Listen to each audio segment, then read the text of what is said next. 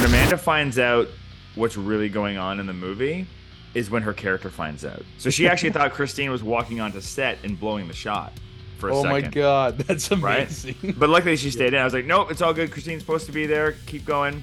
And she's like, oh, but this is to the credit of people like Amanda Brugel, who, you know, a lesser actor would have been like, no, stop, you got to walk me through what we're doing. Where she was just, she really trusted in the process and trusted in me to go, I'm gonna give Jeremy the benefit of the doubt. I think everything inside of her was screaming to get the fuck out of there.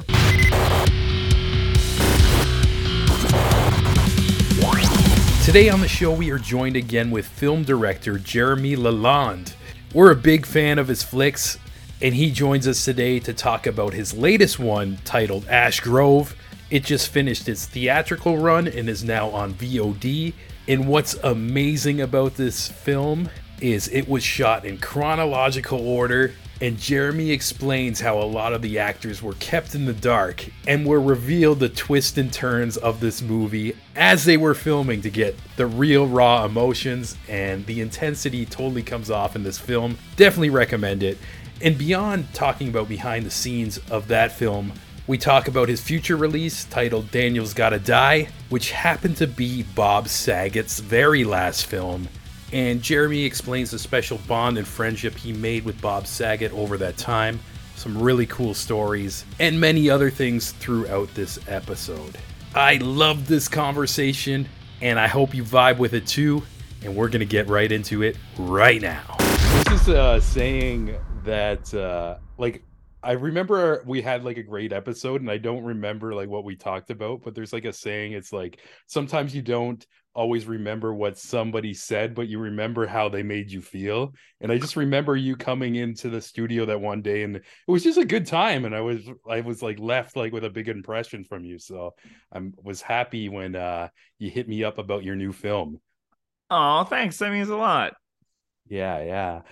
And yeah, even before I dive into that too, I think one thing that I thought was super cool, during the credits of the film, there was a quote, and I actually took a screenshot of it on my phone right here. Great. It said, make something you're proud of, and if nobody likes it, fuck them. And it was Yep. dedicated to, is this like a friend of yours or somebody That who was said my that? high school drama teacher, Donna McEachran. And she was I'm glad nobody's asked me about this, so you're getting the scoop on this question. She was my high school drama teacher, Donna McEachran, and unfortunately she passed away while we were making, or just before we made the film. Oh, damn. And she was easily she was kind of, my mom passed away when I was in high school, and so she kind of became a surrogate mother to me in a lot of ways, and was definitely one of like my biggest creative influences and supporters in her. And we said that before every single performance we did in high school, we had this meeting in one of the dressing rooms, and the whole cast and crew was surrounded around, and she'd give like our pep talk, right? And then she'd end it saying, and if they don't like it, and we'd scream back, fuck them. And I carried that with me my entire career, because what I loved about that mentality was that it's like, you work your hardest, you do everything you can to make good art or whatever you're making, and after that you can't control how other people feel about it. And so it's just kind of like, I love that mentality of, if they don't like it, fuck them. It's not meant to be rude to the audience. It's meant to just go, I can't control how you feel.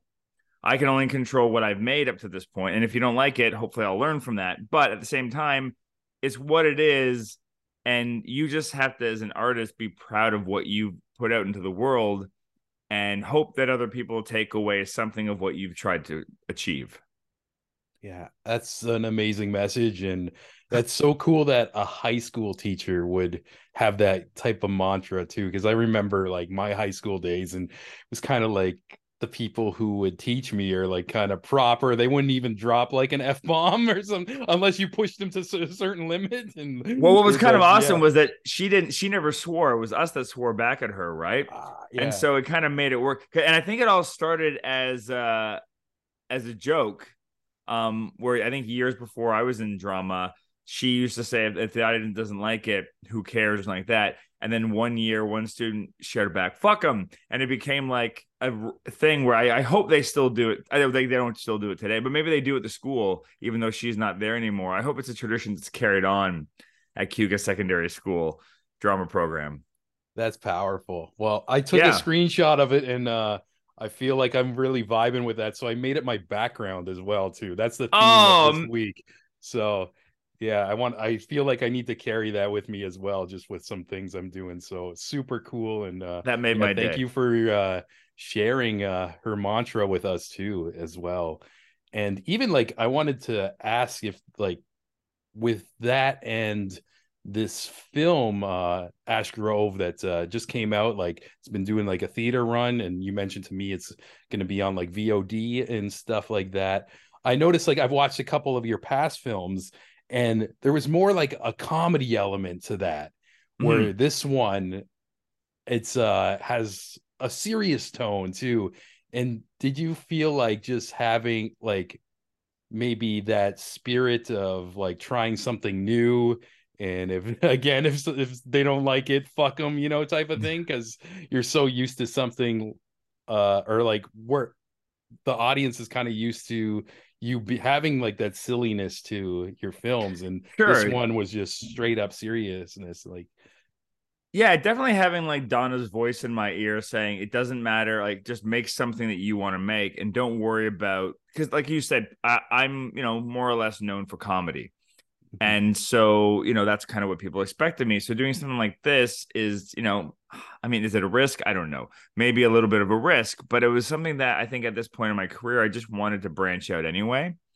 And just in the nature of the way we made the film, we didn't know, I knew it wouldn't be a straight comedy, but it's like maybe some more comedic elements would have found themselves inside of it. They didn't necessarily. There are some moments that I think have made audiences laugh when I've seen the film. Probably in the uncomfortable, awkward moments, but those are somewhat by design as well. But for me, yeah, it was just really, really important to really challenge myself on this one and just try something that I've never done before in a lot of different ways. But, kind of removing the need to try to make it funny was kind of a relief in a lot of ways. I've often said in the past, I mean, I think comedy is harder. Comedy is a really, really hard medium to do well because you have to be super original in comedy. People don't laugh at the same jokes over and over again. You have to elevate it or, turn it into something new or find something new. Comedy, I think comedy is the hardest medium to work in, or not medium, but genre to work in. So there was some kind of a relief to not have to worry about relying on that and digging into those sides of my sensibilities. Yeah, very interesting too. And one thing I loved about your films too is I think you're fantastic with just people dialogue too, whether it's funny or serious. And I noticed like this one was like very intense too. Like I was just like to the point where I'm trying to explain it, but I also don't want to ruin the film as well. But that's okay. Yeah, I was kind of just like very like locked into it, and like it's got to be a challenge too when you write this to find the right actors as well. And I kind of want to know a bit of your process of finding the right people to fit your words that you've written and everything. Well, I can't actually take credit for any of the dialogue in this film because the film was actually improvised. Oh, no way. Dialogue. Yeah. Wow. So I wrote an outline for the movie, but the actors improvised all the dialogue themselves. I come in with suggestions and kind of like tweaks and whatnot, but for the most part, it's them coming up with the lines themselves. But through what we did was a really intensive workshopping process with each of the actors and the cast members, and worked to really create their characters, create their relationships with each other. But then when we shot the film, we shot it in chronological order, and the actors only knew what had happened up to that point in the story, and then they just relied on me giving them an objective for the scene we were about to shoot, and that's how we proceeded. Whoa, that's super cool. Do you usually do this kind of stuff with No, your movie? Okay, okay, no, no, yeah. no. This is, and again, this is another part of the experiment of this film of going, why don't we try to make a film in a way that we've never done it before? And you know, we'll make it so the story is fairly self-contained and mostly one location, so that we could shoot in chronological order, and it wouldn't be a challenge on the crew or the cast or whatnot. And we wouldn't bar any additional expenses by going that route. So it was something really, really refreshing. I always have an element of improvisation to my movies because I like actors to make the words comfortable inside their mouths. I'm never super strict with that, where commas land and whatnot in particular words. If they want to change something, I'm always game for it. If they want to try a joke, that's fine too.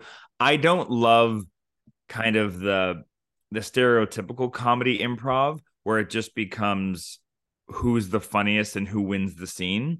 I don't Mm. find that's really great improv. I like it when it's focused and it's around still the moments and the characters and that kind of stuff. For me, that's the best kind of improv. And so I try to find actors that are really great at that, you know, don't necessarily veer off and go in a totally different direction, but understand that they need to still like find the dramatic core to the scene. Even if it's a comedy, what's the dramatic impulse and core to the scene? And then you can play around that. And I've been really fortunate in my career to work with some of what I think are the best, especially in Canada, in terms of improv actors.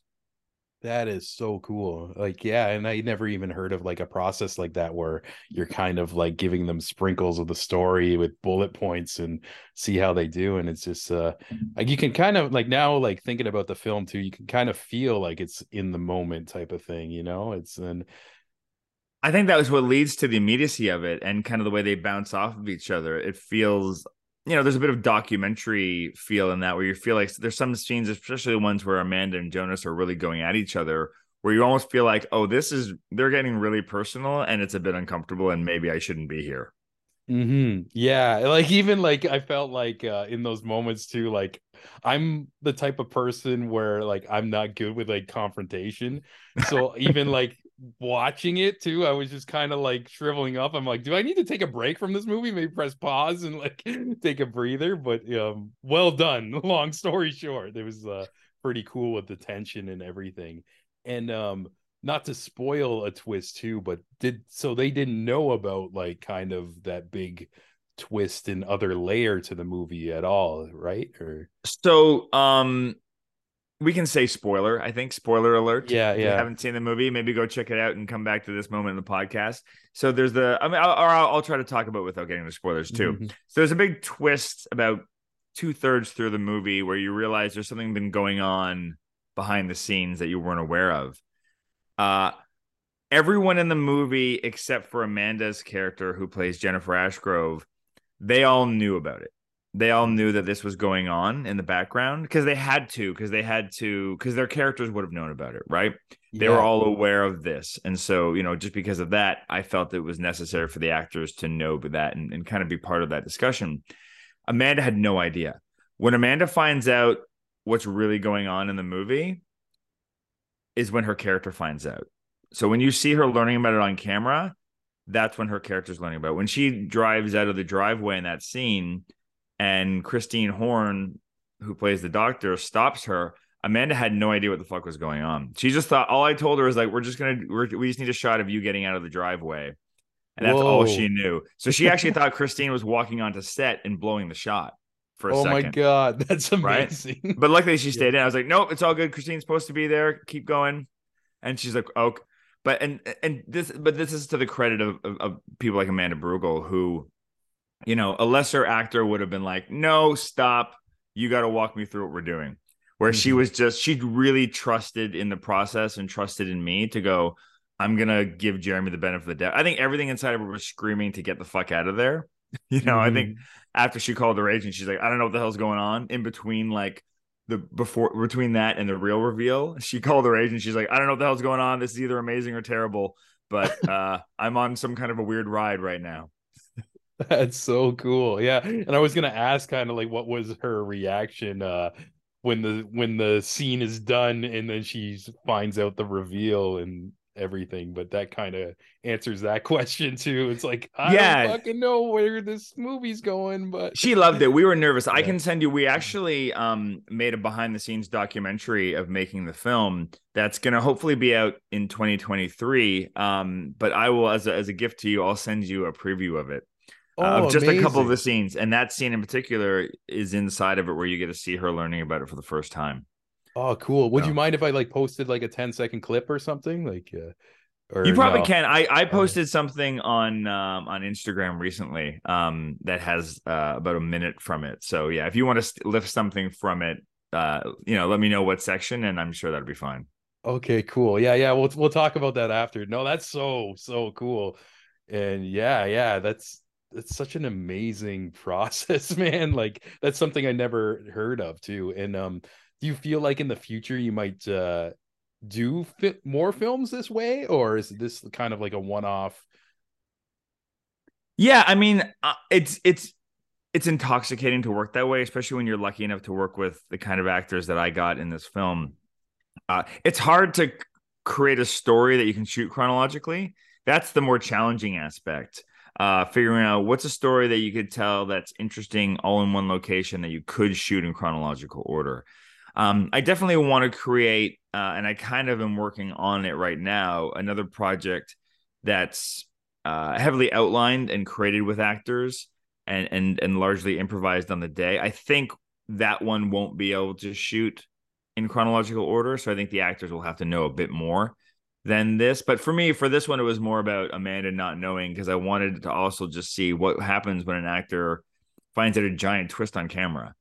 Yeah. There's lots of movies that have big giant twists in them, but the actor always knows they're coming because movies are shot out of order and whatnot. So part of the trick that was also is like, can we? Because Amanda was attached to the movie about a year before we shot it, as we were developing it and whatnot, and she has a writing credit on the film, as does Jonas Chernick, because of how intense they were involved in creating their characters, but also just all the dialogue as well. So but that was also the trick of like not tracking who knew what, because each of the characters and actors had secrets from each other, right? That they couldn't reveal, or that would be revealed on camera.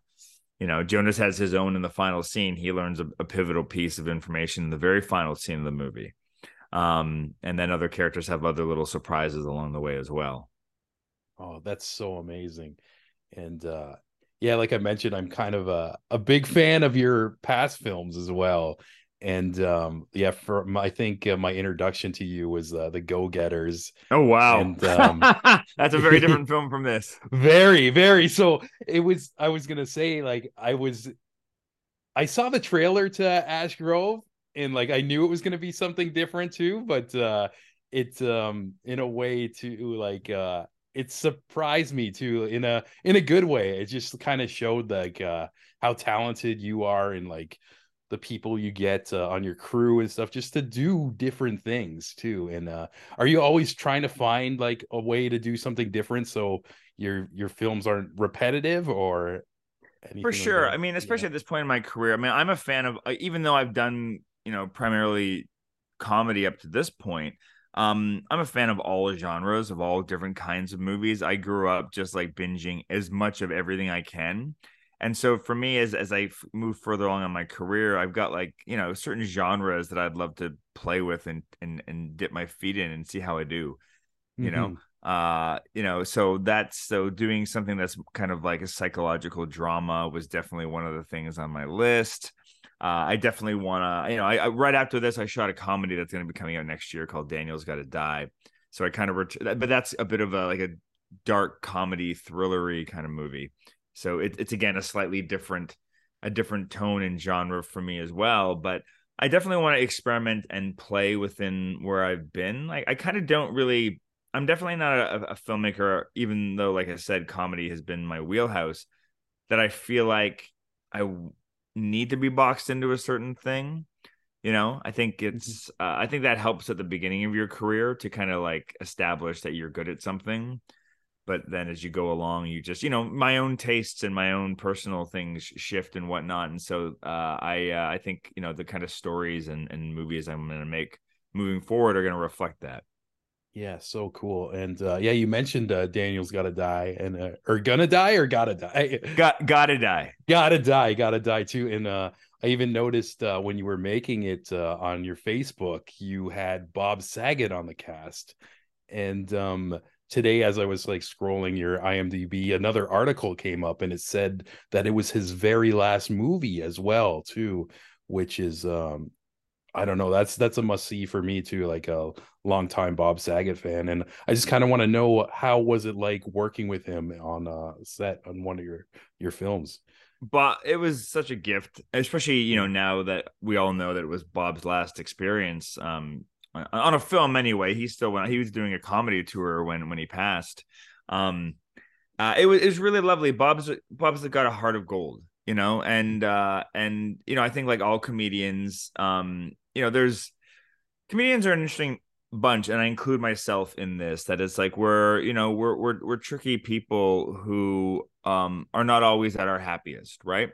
And so with Bob, what was fascinating about that was that it's like, when we don't feel like we have to be turned on and we have to be like just, whatever it is, performing for people, you really get to know a person, right? And so what was really special about that time with Bob for me was that I felt like we were able to turn that side of ourselves off and be real people around each other. So I got to really know Bob because we were all stuck in the Cayman Islands for about 2 months, and living kind of like camp life out of a hotel. So we'd be shooting during the day. We went sea doing on the weekends, and when he and I crashed a wedding on the beach one night, and Nice. it's a very short period of time in my overall life, but it's one that leaves a lasting impression because he was such a special person, and became a real friend throughout that process that I kept in touch with. Literally, I spoke to him 2 days before I found out that he passed away. Oh, And damn. so I was even more shocked when I got the call, because he was just in such a great spirits. He was out touring, and just doing what he loves to do, which is make people laugh. Yeah, that's so cool that you had that experience with him too. And like you mentioned, like most people only see him when he's on, like I grew up watching him too. And like I can't, like I don't know who the real guy is too. Like there's not many like documentaries where he's just kind of just chilling. It's more like he's either doing like stand up or playing a character too. So that's a very special that you got that experience too. Mm-hmm. And I kind of want to know a little bit about you guys crashing this wedding as well. That's Oh, kind of awesome. no, that's a story that I think I'm gonna take to my grave because Okay. yeah. Yeah. Can I just ask what was somebody's reaction of Bob Saget coming to their wedding unexpectedly? Oh, lots of double takes. Just Yeah. like, what? You know. Yeah. But he was so sweet. He would take photos with people. Mhm. Yeah. And he left a very, I think, sizable. He just walked over to the gift table without anyone noticing, and just kind of like took like a small wad of cash out of his pocket and dropped it into like the wedding registry or whatever gift thing was. And not even like to make a show of it. I think he went off and kind of did it on his own. And I just kind of caught it over the corner of my eye. But that's the kind of guy Bob was. Bob was super generous, Yeah. and just if someone needed, $1, he'd give them 10, or, but also would just give his time, right? It wasn't just, that he was just very generous with who he was as a person.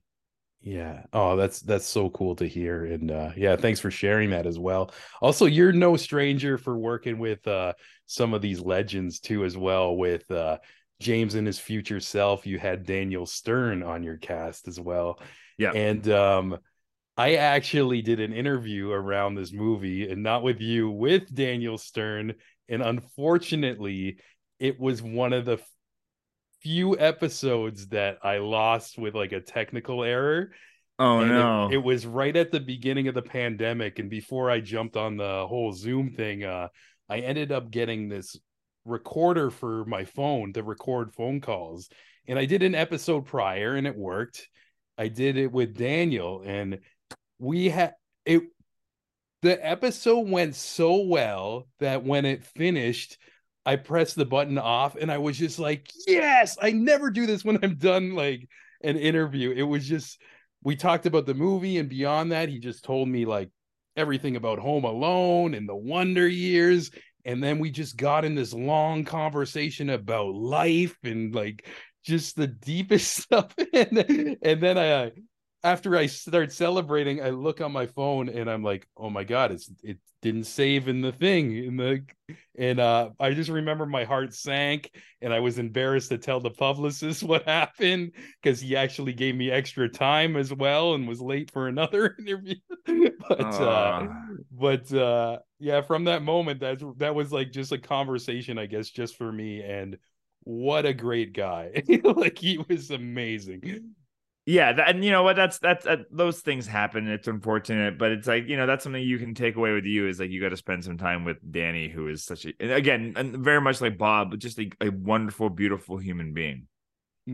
Yeah, and that was like one of the few interviews I was like kind of nervous about too, because I just grew up watching him. He's Yeah, like so iconic, and I remember within like 2 minutes, he just his presence put me at ease, and then all of a sudden, it just felt like I was talking to like an old friend. It was pretty like spooky and amazing at the same time.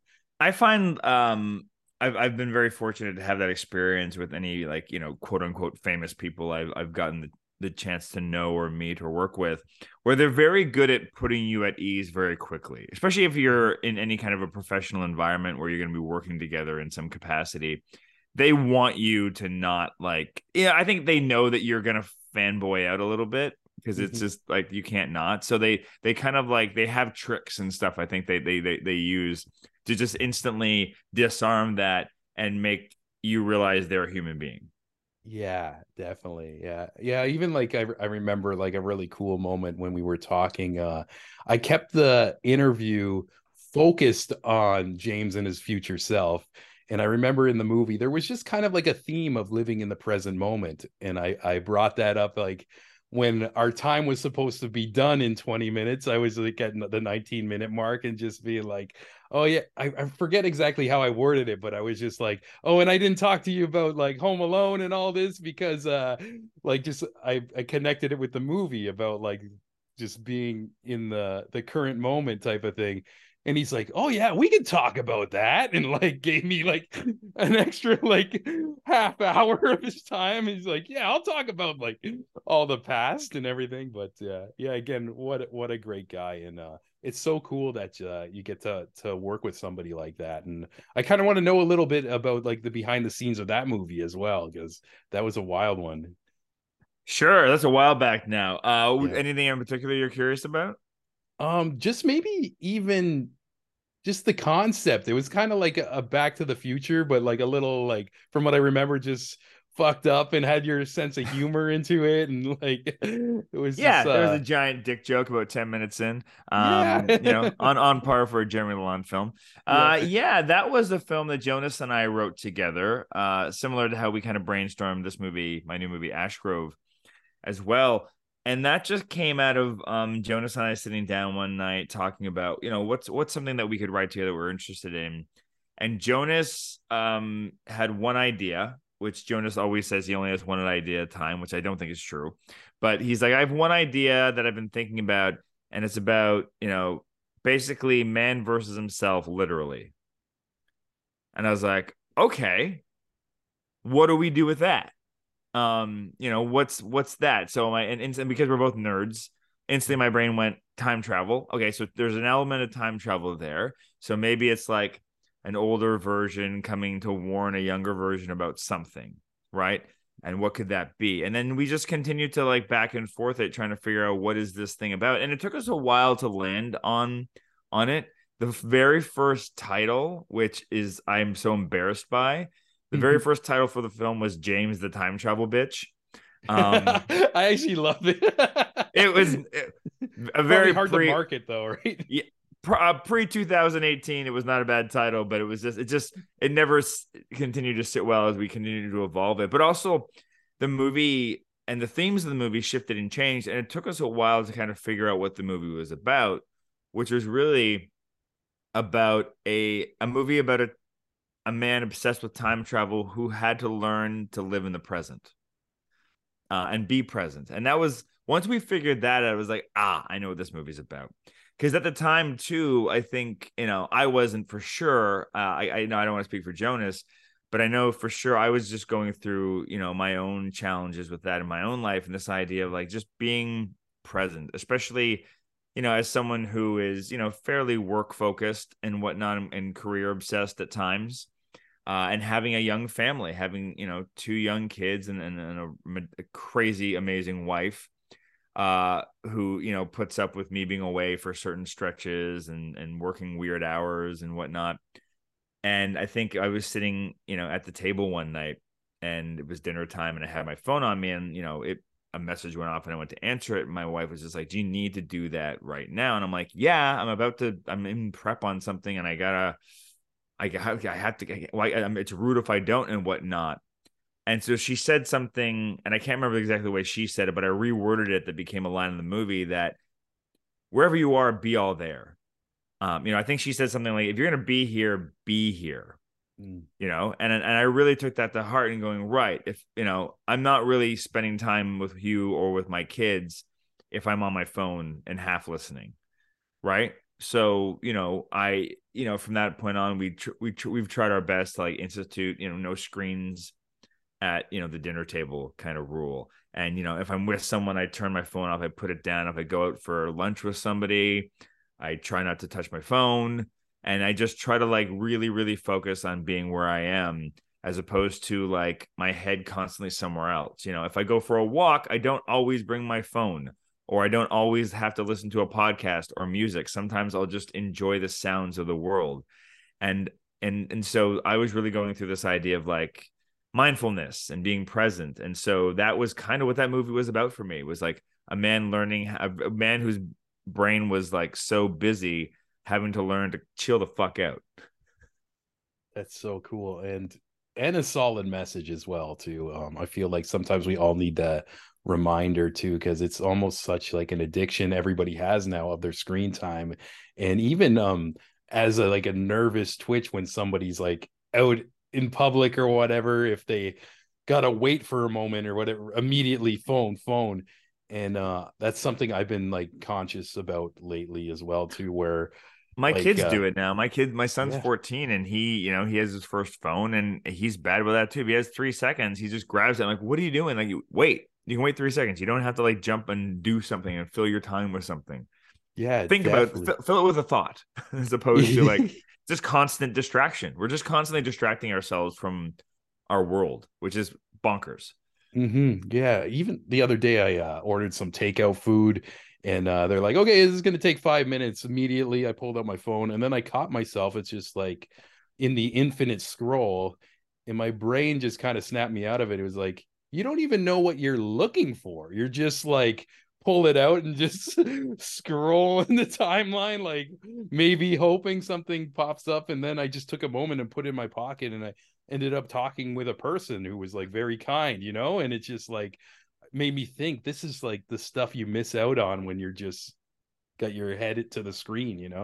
Yeah, I've been better about that too, just like striking up. My dad's so good at that. My dad will talk to anybody. When I moved into the house we live in now, I think he knew all my neighbors before I did. Because he'll just sit outside and just talk to anybody that comes by. He just doesn't have any shyness around that. And I try to take a little bit of the way from that without being creepy.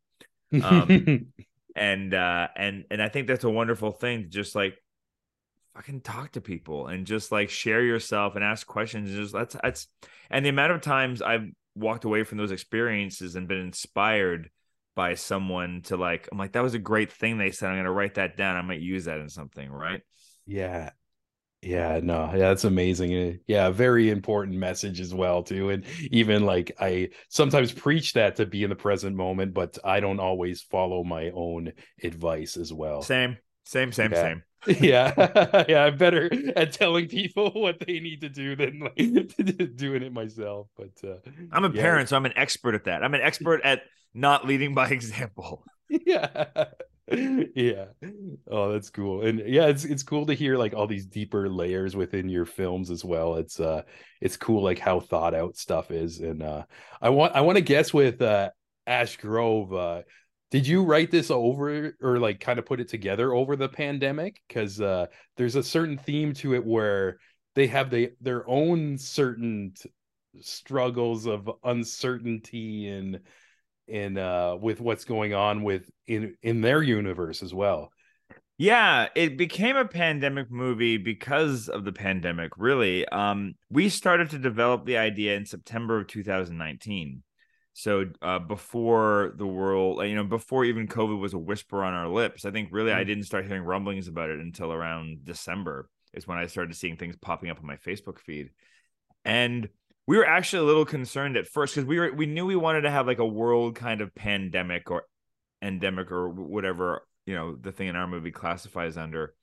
But we were actually concerned going, oh, are people going to understand like what a pandemic is like to live through? Like we're going to have to create all this backstory and explain. And then I don't want to say luckily, but the nice thing about COVID happening for our story anyway, was that we now had a shorthand. We didn't have to explain, the way your life changes like that and how suddenly things just shift, but also just going, a year into COVID, even though the world was really shut down, I mean, the world looked pretty much the same. We didn't have riots on the street. Things weren't like desolate. So that we also went, okay, cool. We can create a pretty realistic world like that. But then what are our versions of COVID? Like, so instead of like people being distanced and wearing masks, we have people with water bottles so they can kind of track rationing their water.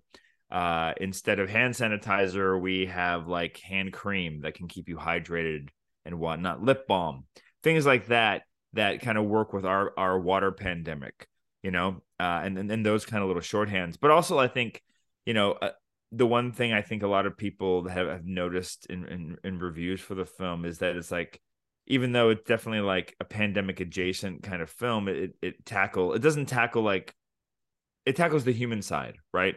And all those, like what happens when you're stuck with somebody for a long period of time, or your relationship is kind of under this, pressured vacuum. Yeah, that's such a wild coincidence hearing that you kind of had the seeds of a global pandemic in your own way, and that actually like happening like shortly after too is wow, that's yeah, how mildly relatable terrifying. is yeah. But we had, that was the one joke that we had later on. It's like, oh, I guess we don't have to worry about being relatable anymore. Everyone in the world is going to understand, what it's like to live through something like this, sadly. Yeah, yeah. It even reminded me of like the early days of when it first kicked off and people had that fear and uncertainty of what's really going on. Like, how long is this going to be? It was supposed to be 2 weeks and like then it just kept going and yeah, even like you kind of like it made me like watching the film bring up some old emotions of what it Oh was wow. like at the very beginning of the pandemic when we really didn't know what the fuck was going on type of feeling. No, and we shot this right in the heart of it because we were one of the first crews, if not the first in Ontario, to start shooting again because we had we had crew of 12, cast of 6. That was it. And we bubbled. We shot the film in 10 days. And just, bubbled between ourselves and a hotel where we were able to secure a whole floor of the hotel so nobody was bumping into anybody else at the hotel, and just kind of bubbled together and made a movie over the course of 10 days, which was really magical too, especially at a time, this was September of 2020 that we shot it. So most of us had been locked in our houses for the last 5-6 months and hadn't really socialized with people outside of our families or our loved ones. And in some cases, some of the people in the crew were living alone, so there was something really special about being able to come together and create something during that time when the world was still very much shut down. Oh yeah, that was probably very therapeutic for a lot of people and probably even yourself too to just work on something, when a lot of people couldn't. Yeah, and in a way, I was kind of self-conscious about it. Going is like, should we be making a film right now when there's so much going on in the world and so much challenges? But at the same time, it was just like, no, because I think that was the other thing too. Is like we realized how important storytelling was during the pandemic and how that really with movies and TV is one of the things I think that got people through it. Yeah, Being able to facts. like Yeah. disappear into stories and entertainment, and maybe take their mind off of things for a little bit. And so it's like, if anything, the pandemic reinforced that, not to say that we're as important as all the frontline workers and all those amazing people, but there's a part of us that also knew that it's like, even when those frontline workers come home, they need to turn their brain off and be entertained by something too. So it's like, that's where we see our importance and value as storytellers going. We get to help the people who have the real important jobs. Yeah, no, for sure. It's like, and just like humanity itself needs that escape too. And even in different ways, you look at like the ancient times and they used to sit around fires telling stories and stuff like that. It's just like at the end of the day, they need to shut off from the reality too. Yeah. And that's always been a thing in with like Kings and human. queens needed jesters, right? Yeah, I'm the exactly. jester of the Canadian court. Yeah. And speaking of you, I noticed you got Fozzie Bear in the background. Yeah. Yeah, He, he's the he hangs man. I'm out, I'm right? actually a big Muppets guy. Yeah. Me too. Yeah. Yeah. Yeah, so apparently like Muppets was something you grew up with as well. Oh, 100%. For Father's Day, my family got me the entire Lego minifigure collection of the Muppets. Oh, that's so cool. Yeah. So, It's yeah. also my yearly tradition of watching the Christmas Carol, of which is my Same. favorite version. Same. I will the new Spirited is real solid. The new Will Okay. Ferrell Ryan Reynolds movie, and I'm a big fan of Scrooged. So I've got a bunch, like all those Dickens, like there's a lot of versions that I quite enjoy. The Muppet one, like the songs in the Muppet one, just really warm my heart though. Yeah, same. Even last year, me and my sister, we remembered like an old TV special that they don't play anymore, and we looked into it. It was called The Muppets Family Christmas, and it had the Muppets, Sesame Street, and Fraggle Rock all coming together. And we ended up finding a YouTube video of it too, and it was awesome. We're like, yeah, this is like pretty sick. I gotta do a deep dive on that because I don't think I've ever seen that.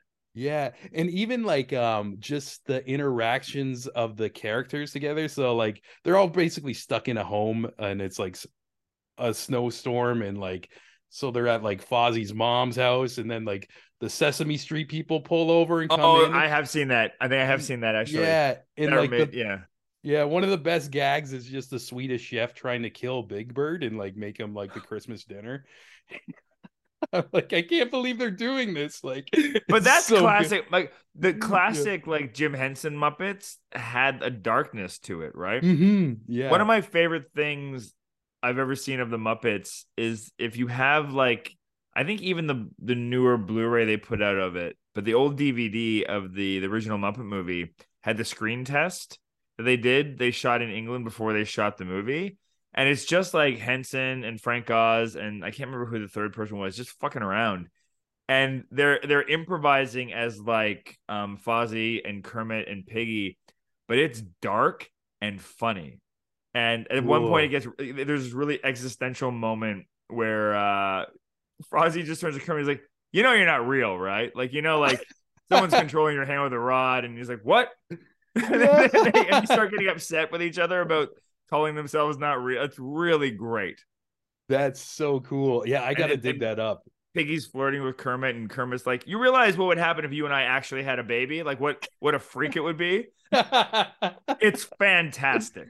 Oh yeah. Oh, I really gotta find that. That's so Yeah, funny. it's. I'm sure someone put it on YouTube, but it's on a couple of the bonus discs for like the various versions of the Muppet movie that's come out over the years on discs. If you have it on disc, you might already own it.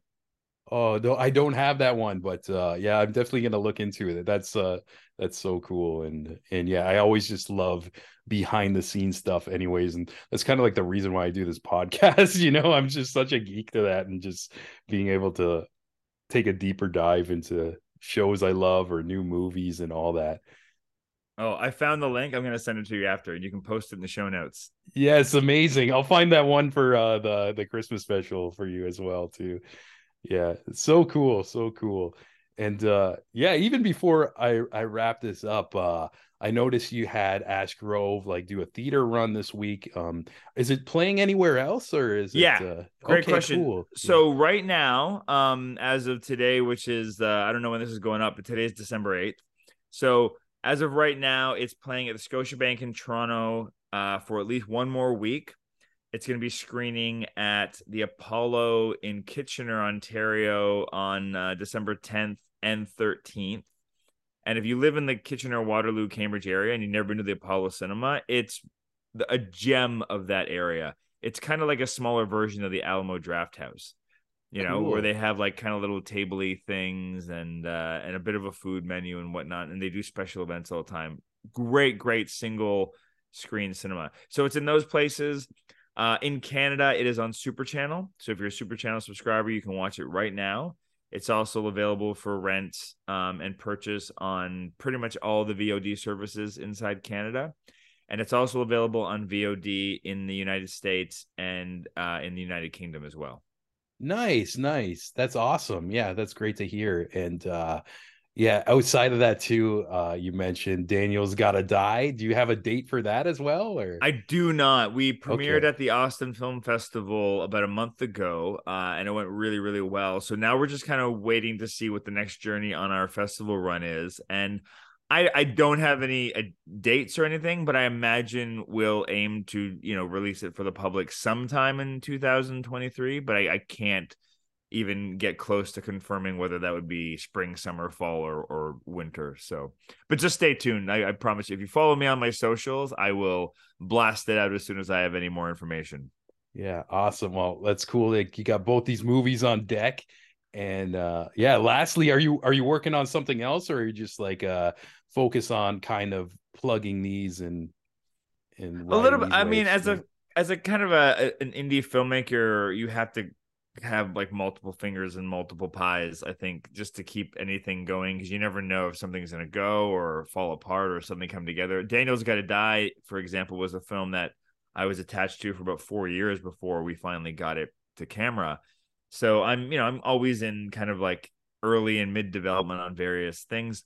The other thing I've been doing recently that I started doing during the pandemic was I went vegan about 4 years ago, and was posting a lot of recipes and whatnot, and people kind of encouraged me to start my own website. And through that, I actually started doing a series with Bell Fibe called PB with J, Plant-Based with Jeremy. Cool. On YouTube, I have a YouTube channel called PB with J. There's a website, pbwithj.ca, where I've got lots of, healthy but comfort food, really delicious, tasty, not hippy dippy kind of plant-based meals that are all the kind of stuff that I grew up loving, that I've been able to turn into plant-based versions that are slightly healthier and animal-free. Oh, that's so cool, man. So that's been an interesting side project. So yeah, so I work on that quite a bit, promoting these films, and then I'm just in development on some other projects, both in the film and in the television world. I'm trying to, that's my next big thing. I haven't really ticked off my list is to work in television in a bigger capacity. So I'm working towards that as well. Oh, that's exciting, man. And I can't say this enough. You're fucking killing it, dude. And yeah, hope you keep making shit that you're proud of, man. And like, just fuck them, that's the theme of a week. I got it on my background. I'm rolling with it, but that makes me so happy. Yeah, you're awesome, and thanks for your time, man. And we'll definitely do this again for your next project. Sounds good, bud. Yeah, thank you so much, Jeremy. Hope you have a great day. You too. Hope you guys enjoyed that episode with Jeremy Lalonde. I enjoyed that conversation so much, and I totally recommend you guys to go check out his latest film, Ash Grove. It's on VOD. Google it. You'll be able to find it. And we'll keep you in the loop for the release of Daniel's Gotta Die. That was cool to hear those Bob Saget stories. That meant a lot that he shared that with me. And last but not least, before we go, gotta thank all you legends on the Patreon page. First up, the co-producer, Jeremy Hopkin of Hopkin Design, Amanda McKnight of Top 10 Nerd, Ryan Watkins of Ryan Radio, Mike Ulio, Ryan frickin' Campbell, Jenny Potter, Devin McBride, and one of my favorite soul singers in the city, Saber. type in Saber into your Spotify account, hit a follow button on that. And last but not least, Frances Kopfer, aka my mom. If you'd like to support the show and get all these episodes early and uncut, right when I'm done, I take the raw Zoom call and just throw it on the page. You can go over to patreon.com/thecreativeimbalance, and it's also only $3 a month. And I appreciate you guys who stuck around. I had a bit of a downtime, which I feel bad for, just a bit of a burnout and some life changes with my work, and I unintentionally had to put the show on the side, which I never want to do, but it's cool to see you guys still support. I can't thank you enough, and if I see you in real life, I owe you a hug and a beer, etc., all that. Or whatever you want. You know, want me to take out the trash? You want me to kill a man for you? Like, whatever. I got you guys. Call me at 4 a.m. I will help you bury that dead body. And with that being said, we got more great episodes for you coming soon. Recorded a bunch that I finally have time to edit. So, yeah, be a lookout for that, and we'll talk to you soon. Peace. Thanks again.